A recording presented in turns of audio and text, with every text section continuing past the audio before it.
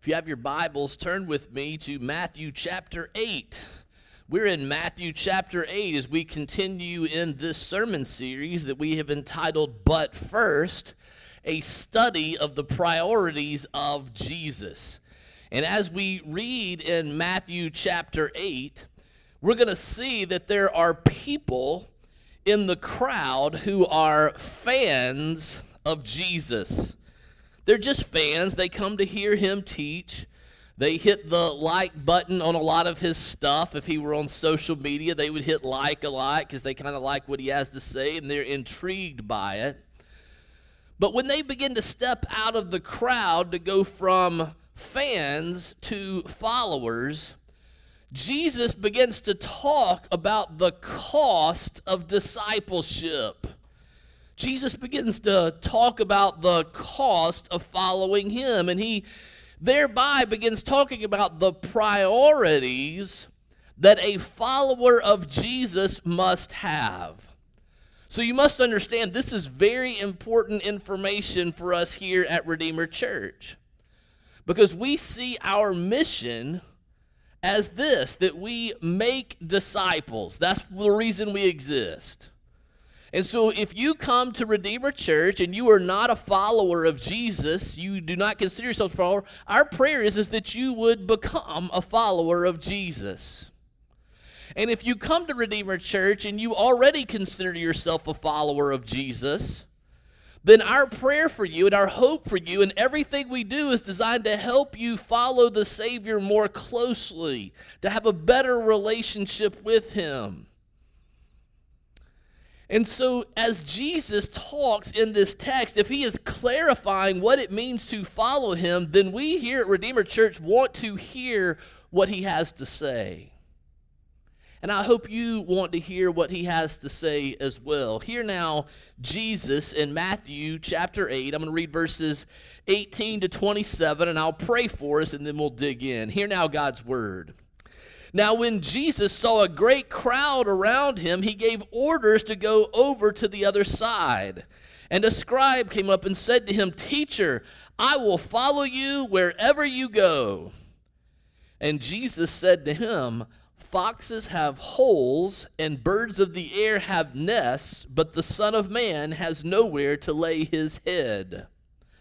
Another of the disciples said to him, "Lord, let me first go and bury my father." And Jesus said, "Follow me and leave the dead to bury their own dead." And when he got into the boat, his disciples followed him. And behold, there arose a great storm on the sea, so that the boat was being swamped by the waves. But he was asleep.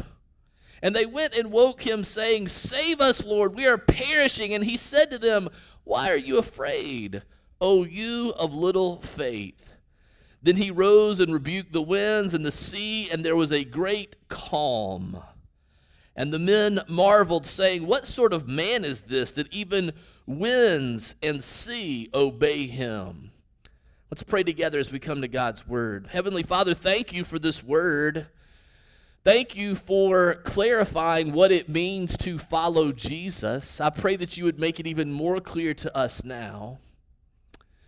And for my friends who are here deciding whether to be a follower of Jesus or not, I pray that you would be at work in their hearts and that you would be very clear with them, that you would do business, that you would speak to them through your word. And for those here who are already followers, I pray that you would remind them what it means and that you would encourage them to keep following Jesus. And Father, I pray that you would be willing to do all of this, even through the sin-stained lips of a foolish preacher. For it is in Jesus' name that we pray. Amen. It's really funny to me that if you begin to talk to people in our culture, there are a lot of folks who will say, "I hate the church, I hate religion, I hate denominations, but I like Jesus. I like him. I like his teaching. And if you ask them why, because to me there's kind of a disconnect. I don't understand how that goes together, right? But if you ask folks, they'll often say something like this. We'll say, well, Jesus, he's so loving and kind, and he just loves everybody. And that's what we need more of in the world today. So I really like Jesus. But I kind of question all that other stuff. Well, when I hear people say that, I always wonder to myself, and let me just be clear, all of that is true. Jesus is kind and loving, and the world does need more of that in it. Absolutely. But when people tell me that, I often wonder if they've read the gospel accounts about Jesus. You might want to ask them sometime if they have, because when I read Jesus and I hear what he said, sometimes Jesus doesn't sound so meek and mild and kind and loving to me. Sometimes Jesus says things that are hard. In fact, there are whole books written on it. I got this out of Randall Yelverton's library. I borrowed it to prepare it this week, and it's a whole book on the hard sayings of Jesus. It's like 260-something pages. There's 70 of them that F.F. Bruce analyzes, and we're going to look at 2 of them today. So it's a thing. I'm not just crazy. There are hard sayings. Other people find his sayings to be hard as well. I mean, you would think that when people began to step out of the crowd to follow Jesus, he would make it easy to follow. That's generally what we do, right? We try to make it easy. All you got to do is hit like, hit follow in the bio, right? Hit the follow button. But Jesus, as people begin to step out of the crowd and they want to be followers, it's almost like he makes it harder to follow him. Jesus is very direct. He's very real. He's very honest with people who say, hey, I want to follow you. And he really calls on them to count the cost and say, hey, are you sure this is what you want? And we see Jesus doing that in these 3 vignettes that we're going to look at, these 3 little scenarios where we're asked, are you sure you want to follow Jesus? So for those of us who are thinking about following Jesus, we're thinking about coming out of the crowd and following him more closely, or for those of us who are learning to walk more closely with the Savior, let's take a look at these 3 vignettes that we see here and see what we learn from each one. Vignette number 1. What I see here is that followers of Jesus must be willing to be excluded and experience loss for identifying with Jesus. That's a long first point. That's long. Say that again. Followers of Jesus must be willing to be excluded and experience loss for identifying Jesus. You see it right there in the text, verse 19. This guy comes up and says, hey, Jesus, I'll follow you wherever you go. And in verse 20, Jesus just kind of drops this riddle on him, this rhyme. Right? He just says, foxes have holes and birds of the air have nests, but the Son of Man has nowhere to lay his head. That's Jesus' response. Just lets it sit out there. That's all he says. I don't know if I'm this guy. I'm like, really? My one time talking to Jesus, when I get in my, separate talking to me out of the crowd, that's all I get? What does Jesus mean? What is he saying in this weird riddle, this rhyme, this kind of poem that he quotes? Foxes have holes and birds of the air have nests, but the Son of Man has nowhere to lay his head. I think Jesus is saying to the man, are you sure you want to follow me wherever I go? Right? I think he's at least saying that, right? The guy said, hey, teacher, I'll follow you wherever you go. And he said, are you sure? Are you sure you want to follow me wherever I go? Because Jesus knows where he's going and the things that he will face.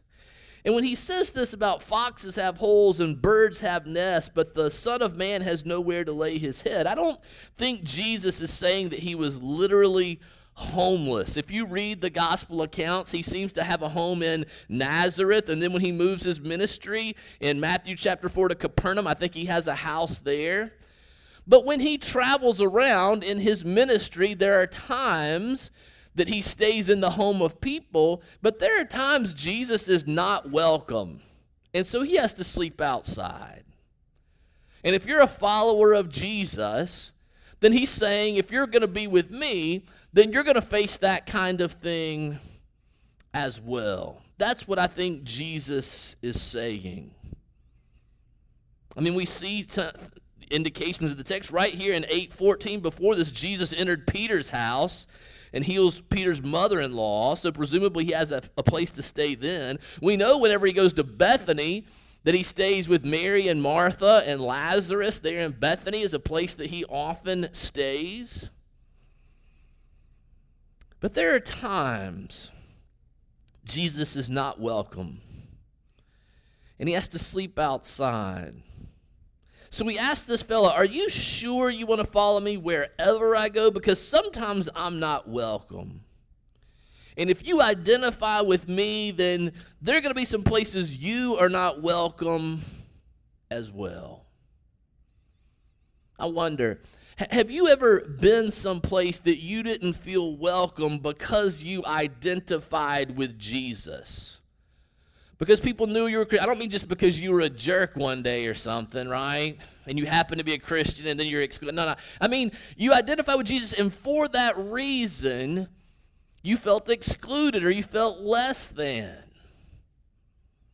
So that happens to us sometimes in the workplace, doesn't it? It happens sometimes in our neighborhood, sometimes at school, sometimes in the classroom, sometimes when you go to college or in grad school. I went to law school at the University of Georgia, and I remember I had this class called Marriage and Family Law. It was one of those classes that everybody had to take.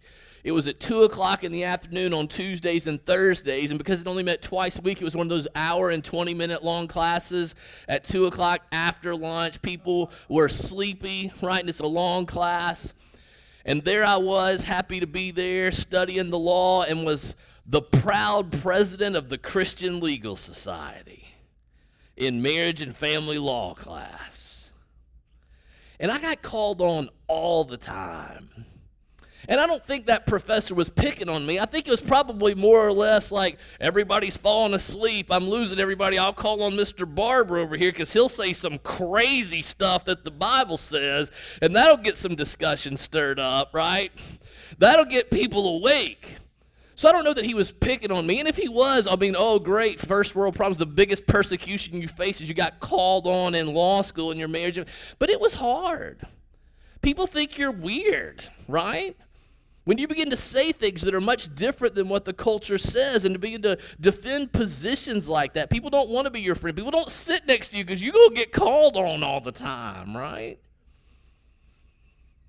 We have that experience. Maybe you felt that way, that because you identify with Jesus, it cost you. And if it hasn't happened to you, if you begin to identify with Jesus, sometimes it's going to cost you, even here in the buckle of the Bible Belt. Sometimes it's going to cost you a grade if you're in school, or a letter grade. Sometimes it's going to cost you a job. Sometimes it's going to cost you a raise. Sometimes it's going to cost you a promotion. Sometimes it's going to cost you friends. There are people who don't want to hang out with you or do things with you. Sometimes it's going to cost you an invitation. Let's not invite them because we might have to change the things that we want to do if they are here. Sometimes when we identify with Jesus, it costs us popularity. But Jesus is so honest here. When this guy says, I'll follow you wherever you go, Jesus says, are you willing to be excluded? Are you willing to experience loss for identifying with me? Jesus is very clear about that. Just 3 chapters before this in the Beatitudes, as Jesus is describing his followers. In Matthew 5 and verse 11, he says, "Blessed are you when others revile you." That means they insult you or they make fun of you. Blessed are you when others revile you. Oh, I'm supposed to consider that a blessing. Okay. When they persecute you and utter all kinds of evil against you falsely on my account, rejoice and be glad, for your reward in heaven is great. For so they persecuted the prophets who were before you. That's helpful. Thank you, Jesus. It is good to know that I do have a reward in heaven, that if I identify with Jesus, in the future my reward is going to be great. I'm glad to know that in the past they made fun of prophets who went before me, and they were faithful, so that helps me to be faithful. But sometimes looking to the future and just thinking about folks in the past doesn't always make it easy right now. What about right now, Jesus? It's hard to be excluded and to experience loss. But we're with Jesus. And so it's okay. Because Jesus is enough. And he more than makes up for the losses we face. We've been singing about that all morning. I hope you've caught that. That yes, there is loss in following Jesus. But if you're with Jesus, it more than makes up for the things that are lost. That's a hard thing to learn. I think of the Apostle Paul, who writes about this in Philippians chapter 4. Philippians 4:13 is an often quoted verse. Athletes put it on their, eye paint, right? I can do all things through Christ who strengthens me. Let's look at the context of that. The Apostle Paul, who, by the way, when he writes this, is in prison for preaching the gospel. He's in jail. And what does he say? He says, I have learned. I have learned. That means he probably didn't just do it right away from the beginning, right? It took him a while. So it may take a while. But Paul says, I have learned to be content whatever the circumstances. I know what it is to be in need, and I know what it is to have plenty. And I have learned the secret of being content in any and every situation. Whether well-fed or hungry, whether living in plenty or in want. Good, what is the secret? Because this guy's in prison. And he's writing about joy. And he's calling other people to rejoice. And there's a peace and a calm and a joy that he has in prison. And he's saying he's learned the secret. Great, what is the secret? Because I need that, right? Then he says, I can do all things through Christ who gives me strength. Jesus is enough. We do experience loss when we follow him, but Jesus and being with Jesus more than makes up for it. That's vignette 1, right? Scenario 1. Followers of Jesus have to be willing to experience loss for identifying with him. Look at vignette number 2. You see it there in verses 21 and 22. Another of the disciples said to him, Lord, let me first go and bury my father. And Jesus said to him, follow me and leave the dead to bury their own dead. That sounds harsh, Jesus. Poor guy, lost his dad, just wants to go to the funeral, and you're saying, forget that, follow me. Jesus is calling followers here. He's saying that followers of Jesus must put following Jesus above everything else. He's saying people who follow me have to put following me above everything else, even your father's funeral. Now, you need to understand what's going on here. In this day and time, burials took place the day a person died, right? We didn't have embalming and all, not the techniques that we have now and that sort of thing, preparing the body. They generally buried the person the day that they died. Read Acts 5, Ananias and Sapphira, right? They just bury them as soon as they die. That was sort of the custom of this day. And if this guy's dad had died that day, then he probably wouldn't be out in the crowd following Jesus and had been kind of walking around listening to him teach all day, okay? So it's not that this guy's dad is dead. His dad's probably still alive. And what this guy's saying is he wanted to look after his dad during his declining years as a good son would do, as good daughters, where mine, would do, right? Taking care of their folks until his death. And at that point, he would follow Jesus. So what this guy's basically saying is, at some point in the future, I will follow you, but first, I'm going to do something else. And it's a really important thing. It's a good thing. It's a big thing. So I'm going to follow you, Jesus, but not now. First, I'm going to go and do something else. In this case, taking care of his aging dad. So basically, he's putting something else before following Jesus. He's not saying no. He's just saying not now. We do that sometimes, don't we? Can you relate to this guy in the text? I talk to people about following Jesus. Well, I hope so. You're a pastor. Yes, I talk to people about following Jesus, and sometimes they say to me, if I get close enough to them and they're willing to be honest with a preacher, they'll say, yeah, I want to follow Jesus. That's something that's important to me. But first, I want to, live life a little bit. First, I want to sow my wild oats. First, I want to live the college life. And they have this idea of what that means. And so I'll follow Jesus one day, but first, I'm going to get married. I'm going to find a spouse. And then I'll settle down and I'll follow Jesus. Sometimes folks get married and they say, well, yeah, finding a good church is important to us. But first, I feel like I really need to get established in my career. And I need to get my career secure. And then I'll follow Jesus. Sometimes we say that as we keep working, right? Yes, I've gotten married. I've gotten established in my career. I want my kids in church some so y'all can teach them that stuff. But I want to get my retirement secure. Then I'll follow Jesus. Again, we're not saying no, we're just saying not now. We do that, don't we? I'll follow Jesus later. But I don't want to give up this good thing that I have before that. And again, Jesus, in classic Jesus style, just drops this rhyme, just drops this riddle. I feel so sorry for this guy because he says, Jesus said, follow me, verse 22, and leave the dead to bury their own dead. And I read that and I'm like, oh my gosh, what does Jesus mean by that? And I immediately run to Randall's library and get books and read about what are all the things Jesus could mean when he said, this guy didn't have a commentary. He just had Jesus drop this riddle on him and get in a boat and leave. Bless him. That's hard.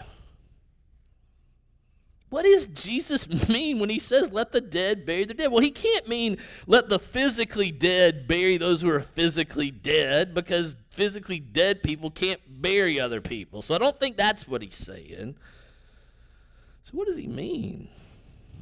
I think Jesus is saying, let the spiritually dead bury those who are physically dead. See, he's got to play on words there. He's clever, that Jesus fella. I think Jesus is saying people who are not born again spiritually, people who are not sensitive to the claims of the kingdom of God can take care of this kind of stuff.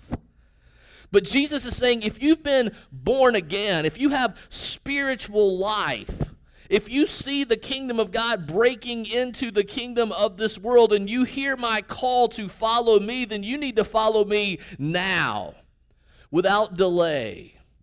That there's not anything that's more important than following Jesus.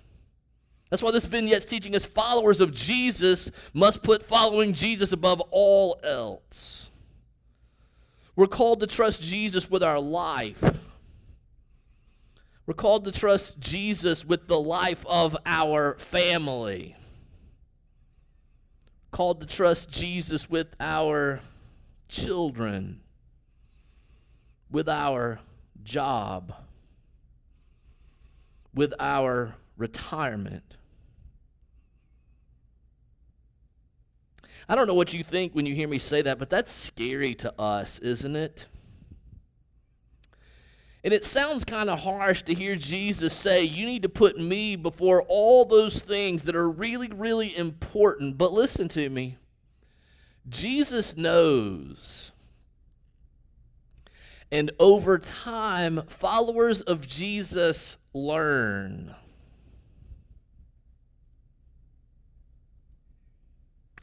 that letting go of those good things and holding on to Jesus and following him above all else is the best way to care for your family.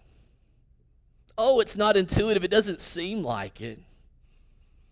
But Jesus knows, and over time, the followers of Jesus learn that letting go of these other things so that we can hold on to Jesus and follow him above all else is the best thing for your marriage. It's the best thing for your job. It's the best thing for your kids. Because Jesus cares about those things far more than we do. Now, there's some mamas in here right now saying, no, he doesn't. Jesus loves your children more than you love your children.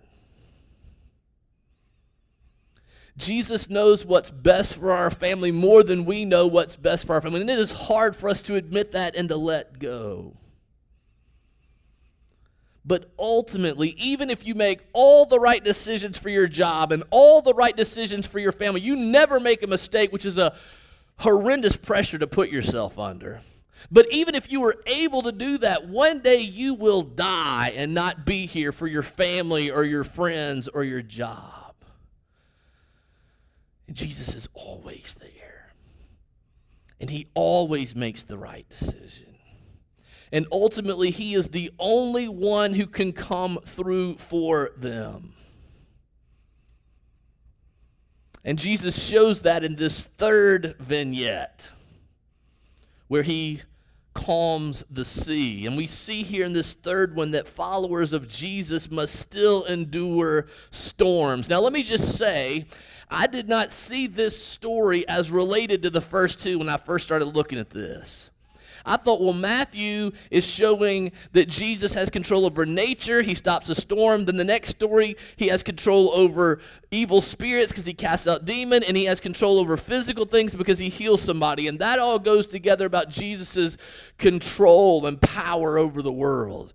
And Matthew is making that point. He is saying, hey, look, Jesus controls everything, and he tells three stories in a very Jesus-like fashion in order to show that. But as I started looking at this, I was like, wait a minute, this story goes with the two vignettes we've looked at. Why would I say that? Look at verse 18, if you got your Bible. Remember, Jesus says, let's get in the boat and go on the other side. Then the person comes up to him and says, I'll follow you wherever you go. And he talks about foxes and birds. Then the other guy says, hey, I want to follow you, but let me bury my father first. And then Jesus responds to him, and then Jesus is getting in the boat. So he's already started this process of getting in the boat in verse 18. This just happened on the way. And then when you read verse 23, did you see what it said there? And when he got into the boat, his disciples followed him. This is still about what it means to be a disciple and follow Jesus. He's still on that topic. And these are people who are in the boat with him who have stepped out of the crowd. And they've gone from fans to followers. And they've said yes to the first 2 points, right? Jesus has said, are you sure you want to follow me anywhere? Because it's going to cost you. And they've said yes. And they've said yes to the second point, that, hey, there aren't other things more important. You follow me now. And they've said yes. They've said yes to the first 2 points. And now they're getting in the boat with Jesus. And Jesus went to sleep on them. You can't make this stuff up. This is crazy. And a storm came up. Well, that's fine. At least 4 of the disciples are fishermen. They know how to handle a boat in a storm, so we're okay. No need to bother Jesus, who Mark tells us is asleep on a cushion in the stern of the boat. But evidently this storm got out of hand quickly, and it was a bad one because these experienced fishermen start freaking out. And if I'm on here and I'm just a tax collector and the fishermen who are on boats all the time are screaming, we're going to die, then now I'm afraid too, right? And so these guys start saying, oh my, we're going to die. They're afraid for their lives. Mark 4 down in verse 38 says they start asking questions like, Jesus, don't you care we're going to die? They're afraid. And before I get to Jesus' answer, do you hear what this vignette is saying? It's saying that even as followers of Jesus, when we make the commitments that he asked us to make and we get in the boat and we're going to follow him anywhere, storms will still come.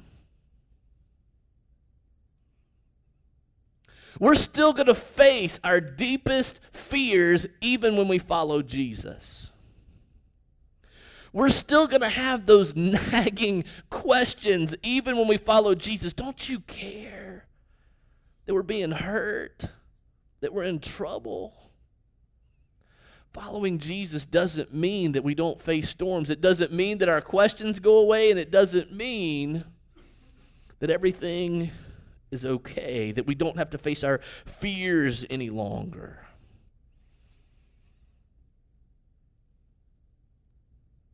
Then why follow Jesus?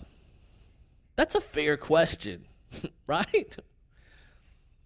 If he doesn't take all that stuff away, then why follow him?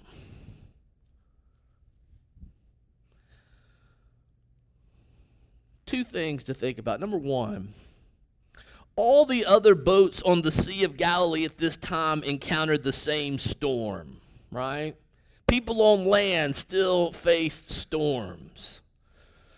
So it's not like if you don't follow Jesus, you avoid the storm. Or if you don't follow Jesus, you don't have to face your fears.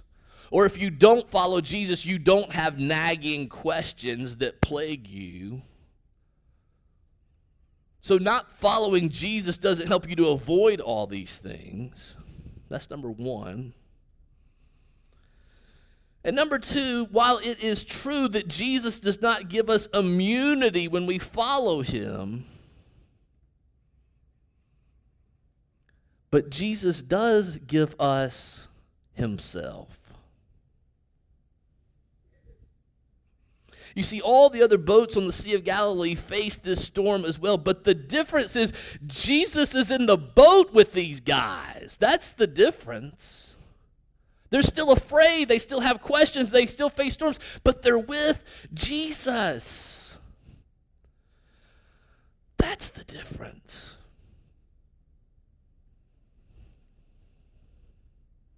Don't you see, each of these three vignettes is being so honest with us to point out the cost of following Jesus, but in each, Jesus is offering himself.